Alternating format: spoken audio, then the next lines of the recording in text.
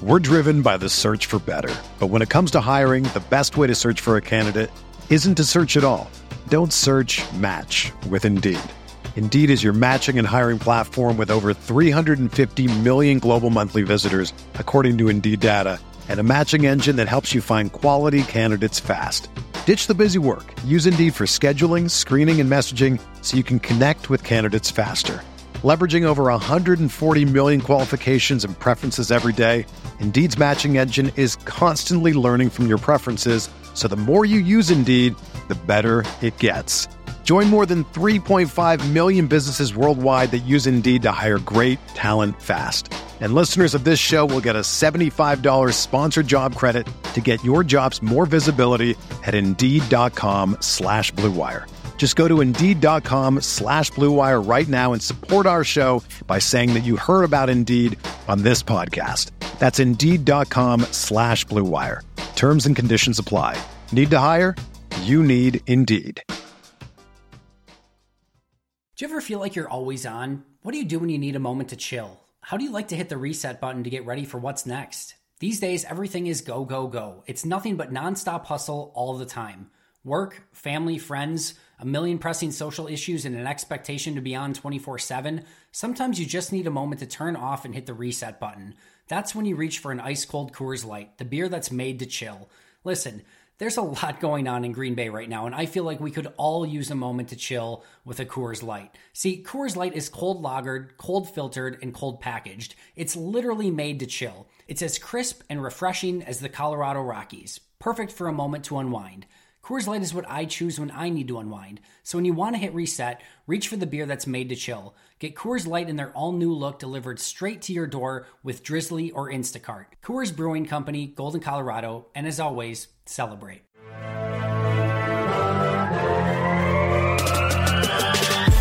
"20 minutes a day, 365 days a year. This is the Pack-A-Day Podcast. What is up, Packers fans? Welcome back to another edition of Pack-A-Day Podcast. I'm your host, Jacob Morley. You can find me on Twitter at Jacob Morley. And I am joined today, he's back, Ross Uglum. You can find him on Twitter at Ross Uglum. Ross, I don't know if, last time when we were supposed to do this, you were actually covering North Dakota State at the Summit League Championship or tournament where they won. They didn't almost beat Duke, but they did play well against Duke. But I was here flying solo a couple weeks ago, the day really before, really the eve of free agency. And I was on here talking about, things we had heard about, this and that, what's going to happen in free agency. And it was probably the most irrelevant episode of Pack-A-Day Podcast that's ever existed. Pretty much everything I said did not happen, did not go that way. And just really a testament to how things can change in 12 hours in the landscape that is free agency in the NFL. So needless to say, Ross, glad to have you back on board, buddy. I'm excited to be back. It was fun, obviously. The run that North Dakota State basketball went on was tremendous, and it was cool for me to be a part of. The win in the first four, and then, of course, keeping it close in the first half against Duke. Ultimately with the season ending. But yeah, if I was going to miss a Pack-A-Day podcast, getting to provide coverage for that was a really fun personal experience. But I'm glad to be back. I mean, this is like one of my favorite things to do. I love talking ball, and this is our chance to do it. Exactly. And that's, leads me right into what we're going to talk about today. We had kicked around a couple different ideas about what we wanted to talk about, and Ross actually just kind of hit me up about 20 minutes ago and said, hey, I'm just going to drop a question on Twitter. And Packers fans do not disappoint.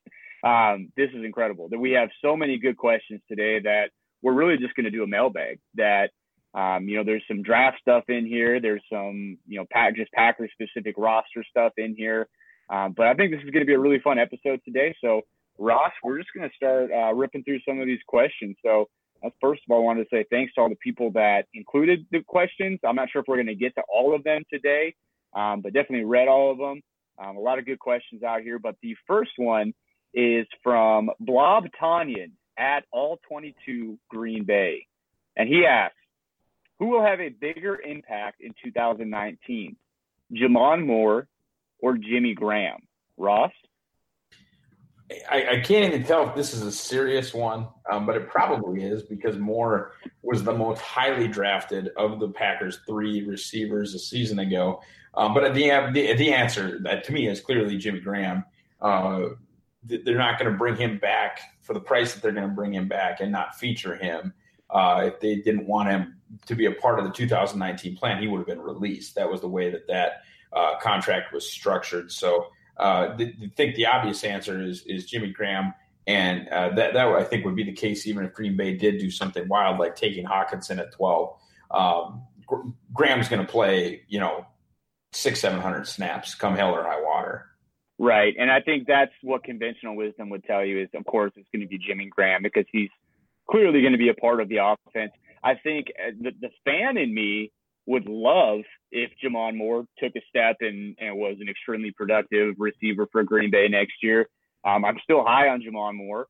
I still like what he did in camp last year, but you got to temper your enthusiasm a little bit with him, especially with these young guys. So next question comes from Alex Roundtree, who is at @Roundtree27, and he asks, do you think Billy Turner is a guard going forward, or is he Brian Bulaga's replacement in a year? Can the answer be both? I think it could be. Yeah, I mean, I think ideally, if you're Green Bay, you're probably looking at Billy to play guard, for the duration of the contract that you signed him to. But Billy was an outstanding left tackle at North Dakota State. Played well against the high major schools that they played during his tenure there. I believe it was Kansas, Colorado State, Kansas State, and Minnesota. He performed well against those programs and their top rushers, and really performed what I would call adequately for the Denver Broncos when pushed into that role this year. He got beat up on a little bit by Dee Ford, but a lot of guys get beat up by Dee Ford. That said, I think realistically what that bought you is some flexibility. And it's something I wrote about on She Said TV not that long ago. Really, it's flexibility. So if you find a guard that you love in this draft, you go ahead and you take him. And then if nothing else pans out prior to 2020, you have a league average right tackle in Billy Turner if Bulaga doesn't come back. And then you feel like you're really good left tackle to right guard, and then average at right tackle, you're feeling great about that. Yeah, and that's something, and so this is my question for you, Ross, just because when they signed Turner, it was kind of one of those things where you go, okay, well, like you just said, that they have an average guard to an average right tackle, and they can win with that. They absolutely can win with that. But it also gives them more flexibility in the draft. And you would look at it in the sense of, okay, so what if the Packers are in love with a Jonah Williams or a Jawan Taylor, and the way the board falls, he's the pick at 12? How would you envision that all playing out? Would it be something that, you think Turner then more so is kind of just that backup guard and right tackle, and they're hoping for those young guys to step up? Or what do you think their line of thinking would be if it were to unfold that way? And I really hope that that's, not oof. I'm really hoping that that's not the case. And I mean that truly. I don't think I like any of these offensive tackles enough to take it 12. And then, I've had multiple conversations with folks on Twitter about, do you take a guy with a once in a decade chance to pick in the top 12? Do you take a guy that you hope doesn't start? And if you hope he does start, then you're saying, well, we hope the guy we just gave $28 million to doesn't play in Billy Turner.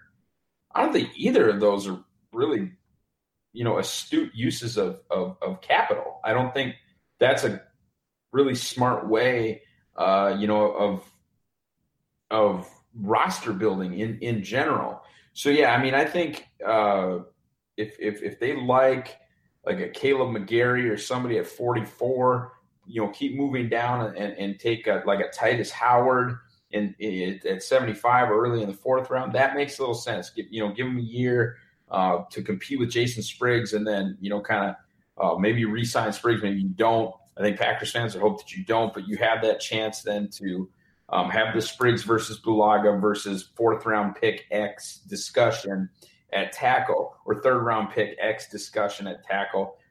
Maybe you sign one of your stopgap guy.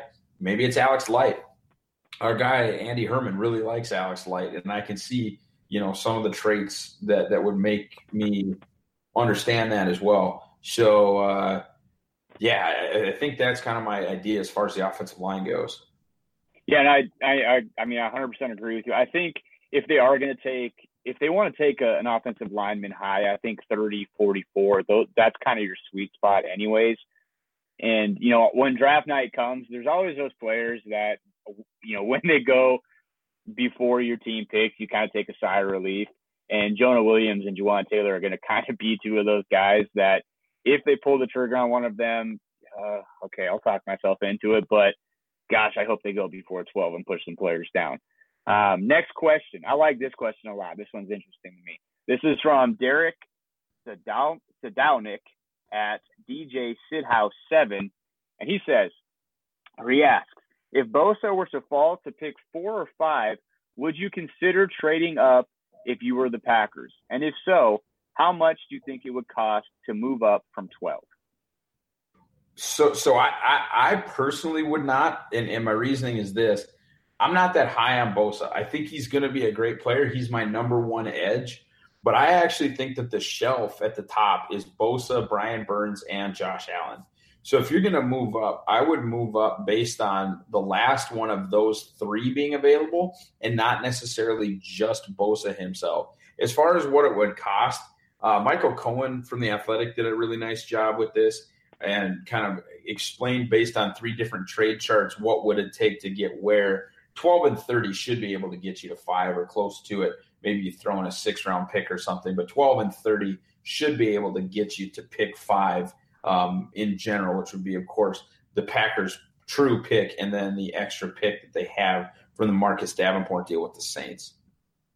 Yeah, and I think if you would have asked me this a month ago, I would have been a little bit more inclined to potentially wanting to move up to take a Bosa or a Burns. But now with, the moves that they've made at the edge position, and that would be the position I believe you would trade up for in this draft class. And the Packers, I don't think they need to pour in assets to do that now. They're not – that was kind of the benefit of what they did in free agency is they have so much more flexibility now in this draft. And they can kind of sit back and see who's starting to slide and who's going to be available. And I don't know. This is just a feeling I have, but I just have a feeling that Ed Oliver is going to be sitting there at 12, and he's going to be the guy that we are pounding our fist on the table that they take. Will they do it? I don't know. But a player like that, I really do think is going to fall to 12. And so that's why I would be hesitant because you're right. I'm looking at the draft tech, trade value right now. 12 and 30 would get you up to the 4 to 5 range. And I think this is a buyer's market too. So I'm with you on that. I would not trade up. And honestly, here's a semi-lukewarm take. If I were to trade up, I would take Burns over Bosa at 4 and 5, just because I think he's got a higher ceiling than Bosa. But like I said, I don't think they really need to anymore. There's going to be a good player there at 12. Let's see. Next question here for Sean at SB Osen, I think. What position besides quarterback is off limits early? It seems like everything else is on the table. So for me, I think, tailback, I don't think there's a tailback worthy of it. You saw the Jacobs kid for Alabama run slow.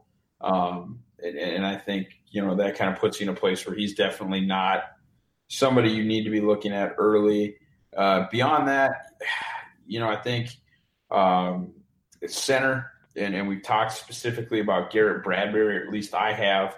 It's hard to keep track of all of the places that I've talked about football, but I think the Bradbury discussion is at least something that has been discussed, and he's a center-only prospect. They have a really, really good center signed through 2020 in Corey Linsley. I think running back, quarterback, and center would really be a difficult conversation to have. Beyond that, though, And safety. Well, depends on what you define early. There's not a safety worth taking at 12. That's just based on my evaluations. That's just fact. If you want to trade down to 20 and take Juan Thornhill or Nasir Adderley, whomever tickles your fancy, that's fine. But you better grab something of extreme value to move down. So center, running back, and safety. Corner. It depends how you feel about Greedy Williams.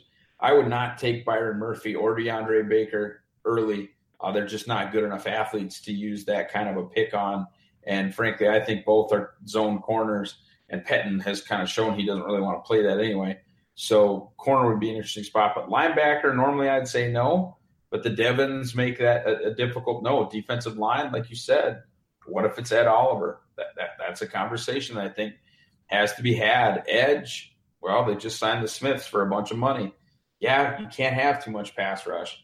Guard, we've already discussed. Tackle, we've already discussed. Tight end, Hawkinson's available. Wide receiver, what if they want DK? I think the answer to this question specifically, I would say tailback, center, and safety. Yep, nothing. I don't have anything to add on that. I think that's exactly right. And I think we kind of, we do have similar takes on positional value as well. So I agree with that. Two questions here, and I'll just lump them together. This is from Joe Giuseppe Polka Tornado at Polka Tornado. And he's asking for 3 to 5 slot receivers, or sorry, not 3 to 5, but rounds. So day 2, day 3 slot receivers, and day 2, day 3 tight ends that the Packers may target in the draft. And I really like this question, Ross, because if the people don't know, you have an incredible big board that you're putting together with kind of the Packers thresholds and athletic testing numbers that they like. So I'd love to hear your take on this too, Ross, and who's some of those guys that you think that might be available that would really pique the Packers' interest? Sure. So I'll go kind of outside the top, we'll call it 20 of my rankings, which actually, is kind of convenient in that the only guys you lose really are the Iowa tight ends and DK.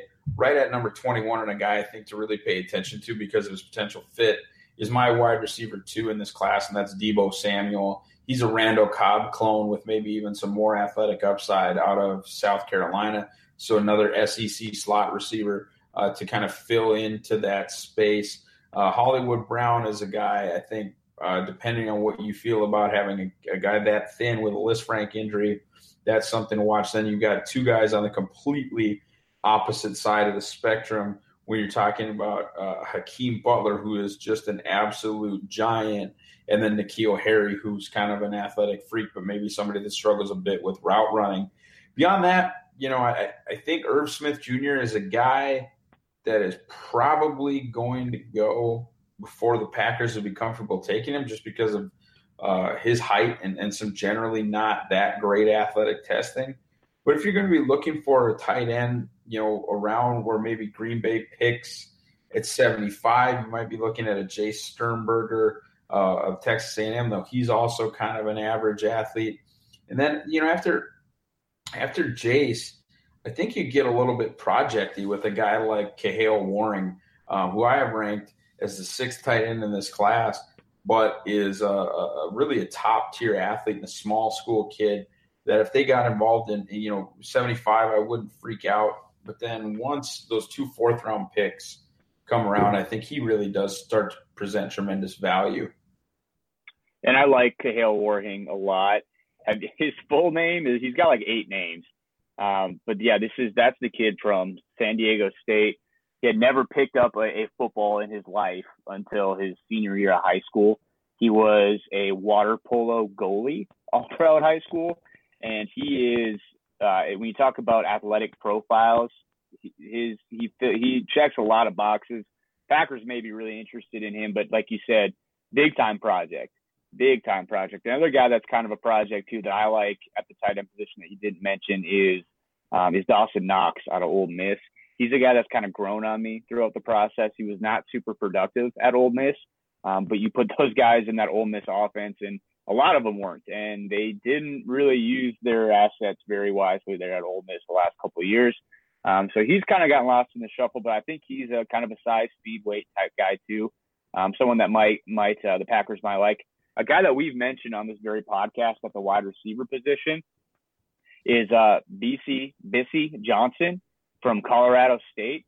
He is a guy that fits the Packers athletic threshold, and he played for Alvis Whitted last year. He's a guy that I think is really worth keeping an eye on. He's grown on me quite a bit as well. He's a really good route runner. He's a really good athlete. Just a guy that I think would kind of fit in the mold of what the Packers would like to do. Again, though, Ross, we've also talked about it.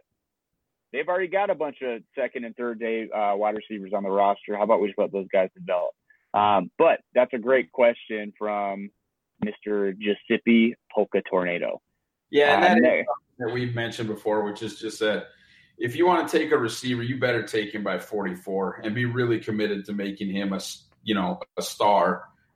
If you're just trying to take one, there's so many of those mid-level options. Javon Moore, Equanimeous St. Brown, MVS, Trevor Davis, Geronimo Allison is still on the club. Jake Kumaro is still on the club. Don't just take another receiver to take another receiver, because they have what I would call replacement level, NFL level receivers already on the team. There aren't guys that can't play in the league. They have like 8 guys that can play in the league. Potentially just one difference maker, though. So if you're going to try and get a difference maker, you're not ready to wait for MVS to be a difference maker or wait for ESB to be a difference maker. Sure, I guess, accelerate the clock, grab Debo, grab Hakeem. Want to get wild, grab DK. Do your thing. And so that actually leads me into this next question. This is perfect. This is from It Bears Mentioning at It Bears Mentioning. He's asking, should we think of Equanimeous St. Brown as a potential slot receiver? Does he have a good history of playing in the middle? I'm sorry, does who have a good history of playing in the middle? Equanimeous. Yeah, so that's something that I actually profiled in Cheesehead TV. If you just search, Google search my name and slot, you'll find the in-house options that I gave for replacing Randall Cobb. And ultimately, I came up with Equanimeous as the winner. He didn't have certainly the highest percentage of slot snaps, but he played well when he was there. I think he has that big slot, like Marcus Colston type, game to him if he really wants it. He's a better athlete than Colston was. And I think that's kind of his if you were ever to, run like what the 14 Packers did, and that was,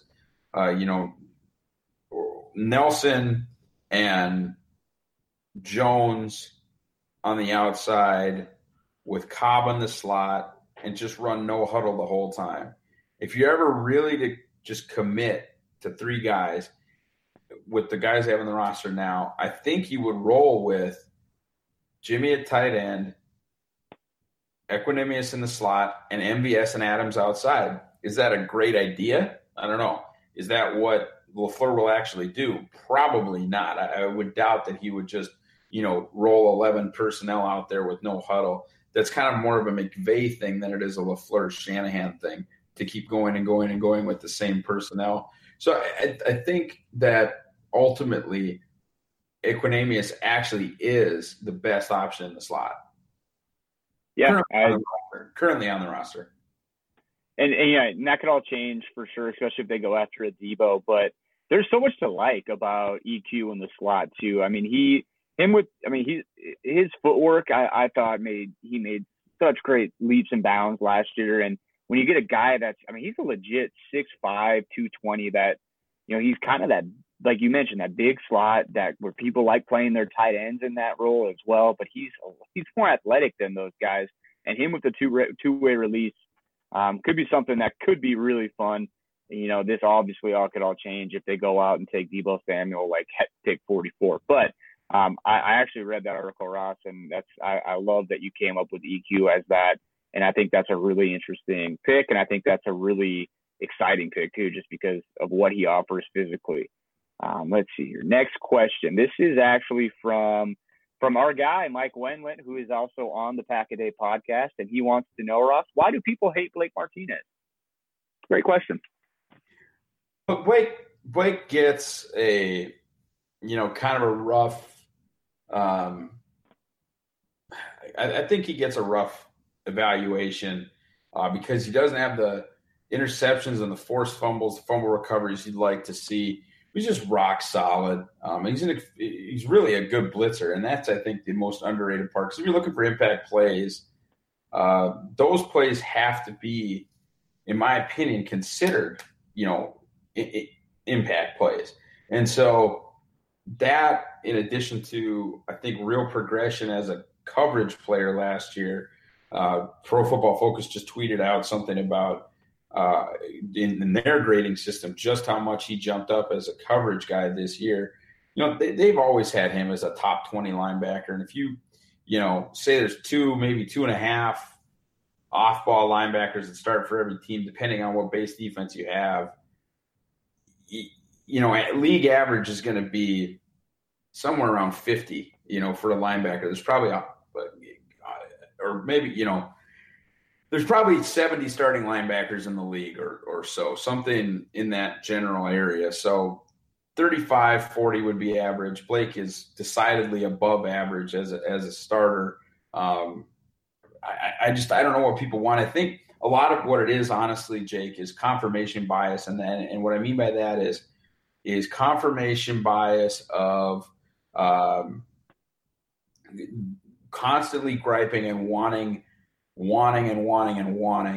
the Packers to address that position early in the draft and then never being rewarded for that, whether it was, passing on Reggie Ragland or C.J. Mosley going, I think, either right in front or right after Clinton Dix, having the opportunity to take Myles Jack, but taking Kenny Clark instead. Those people that really wanted those off-ball linebackers are not generally probably going to like the mid-round guys, that Thompson took instead.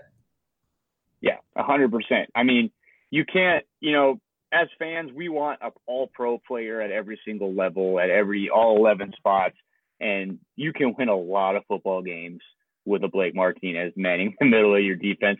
I think Mike even maybe said that a little bit tongue-in-cheek, but because it's almost comical. Like, Blake Martinez is a guy that every single team in the NFL would love to have on their roster. He's a dang good football player. Could they do better at that position? Sure. Watch them go take Devin Bush at 12, and that's exactly what they would be doing, or playing. Actually, that leads me. That's kind of an interesting question. Say they do take a Devin Bush at 12. What would you envision that defense looking like? Could those two be on the field at the same time? Yeah, I think they really could. I think you'd have to figure out what it is that you want to do with Oren Burks at that time, but Bush is a game changer. As sort of a philosophical thing, I would not take an off-ball linebacker in the top 12, but Bush is a special, special player, man. And if it happens, I'll talk myself into it pretty quick. Did you see, I know you did, his pro day, with the way he can flip his hips and get into his back pedal? He's not he's an off-the-ball linebacker, but damn, he moves like a corner. I mean, guys like that don't grow on trees. And good Lord. You talk about wanting a guy that can kind of play that safety off-ball linebacker position that so many people have been clamoring for Josh Jones to play. I mean, Devin Bush is your guy. I mean, I'm with you. He's not a guy I'm going to be pounding my fist on the table for, but if he gets picked at 12, it'll take all of 5 seconds for me to be excited about that. Okay, so last question here. And it's pitting two guys against each other, and it is, I saw it a little bit ago, I missed it, but it's our buddy Giuseppe again, Giuseppe Polka Tornado. He's asking if you have to choose one of these guys, Darnell Savage or Juan Thornhill, who's your guy? Well, that's the easy one for me. Juan Thornhill for me is safety one. If you look at our guy Eric Crocker, Eric played a little bit in the NFL. He's really known for excellent analysis of defensive back tape. Juan is his number one safety as well. Tested out like an absolute freak show at the combine. And I mean freak show. That guy has just absolutely unlimited potential. And it's not all just based on testing. His tape is good. He's played a little will linebacker for them. He's played deep safety, played cornerback. He is just as capable as he is of playing single high, and how much I value that. His versatility is truly incredible. Yeah, and I think, I like Darnell Savage a lot. Don't get me wrong. I was a big Budda Baker guy when he came out of Washington, and he's in that mold. I mean, he's practically the same guy, just a smaller kind of stout guy that flies around the field, will pop you in the mouth, all that stuff. But I'm with you 100%. Juan Thornhill, his upside is, I mean, he's Byron Jones is who he is out of Connecticut a couple of years ago. He's a guy that people are going to take as this freak athlete that, and then it's, well, where do you want to play him? Because Byron Jones came in the league, played safety for a year, switched to corner. He's an all-pro corner. I mean, and Juan Thornhill has that type of ability that he could, I mean, he's one of those rare guys that could legitimately be an all-pro at potentially 2 positions. And so he's not my safety 1, but he's a damn good player, and I really like him a lot. And if he were sitting there at 30, I would not be upset about that pick at all. I think his range might be more 44 when it's all said and done. But Russ, he's also one of those guys that if he gets picked in the 20s, would you be shocked? No, absolutely not. Right. Absolutely not. Nope. Yeah, and that's what I mean. It's like right now, he doesn't get all the love and stuff that you might see other players getting, but I wouldn't be shocked at all to see him be gone before 30. So he's a good player. So that was an interesting one. I knew what your answer was going to be on that, but I just wanted to hear you give Juan Thornhill a little bit of love. You're actually the guy that kind of led me in his direction. So I'm on that bus with you. But that's all the questions we got for today. And, I really appreciate you guys all getting those in so quick. And Packers fans never disappoint when they're asked to rise to the occasion. So appreciate you all for listening. And until we catch you guys next time, go Pack Go. Shotgun formation on 3rd and 15 to the 46-yard line of Dallas. They empty the shotgun. Cobb in motion to the left side. Rodgers looks it over against the snap. Backpedals now under some pressure. Steps up, throws it over the middle. Got Adams! 30! Turns upfield, 25, cutting right to the 20, 15, 10, 5. Davante Adams to the south end zone for the touchdown! Rodgers looks it over, starts to his left. Now he moves, starts to the right side. Snap to A-Rod. Looking downfield, being flushed. Rolling left, winds up. Rainbows it high and deep into the end zone. It's high pointed and caught. It is caught for a touchdown. Yes! A miracle. Pass left. Adams in the end zone. Can you believe it? Unbelievable. Believe it. One kick away from the NFC Championship game. From the 41. Left hash mark. 51-yard. Field goal attempt. Snap. Placement. Kick to the upright. And it is right down the middle. It is good. And the Packers are going to the NFC Championship game. And what a happy bunch of Green Bay Packers.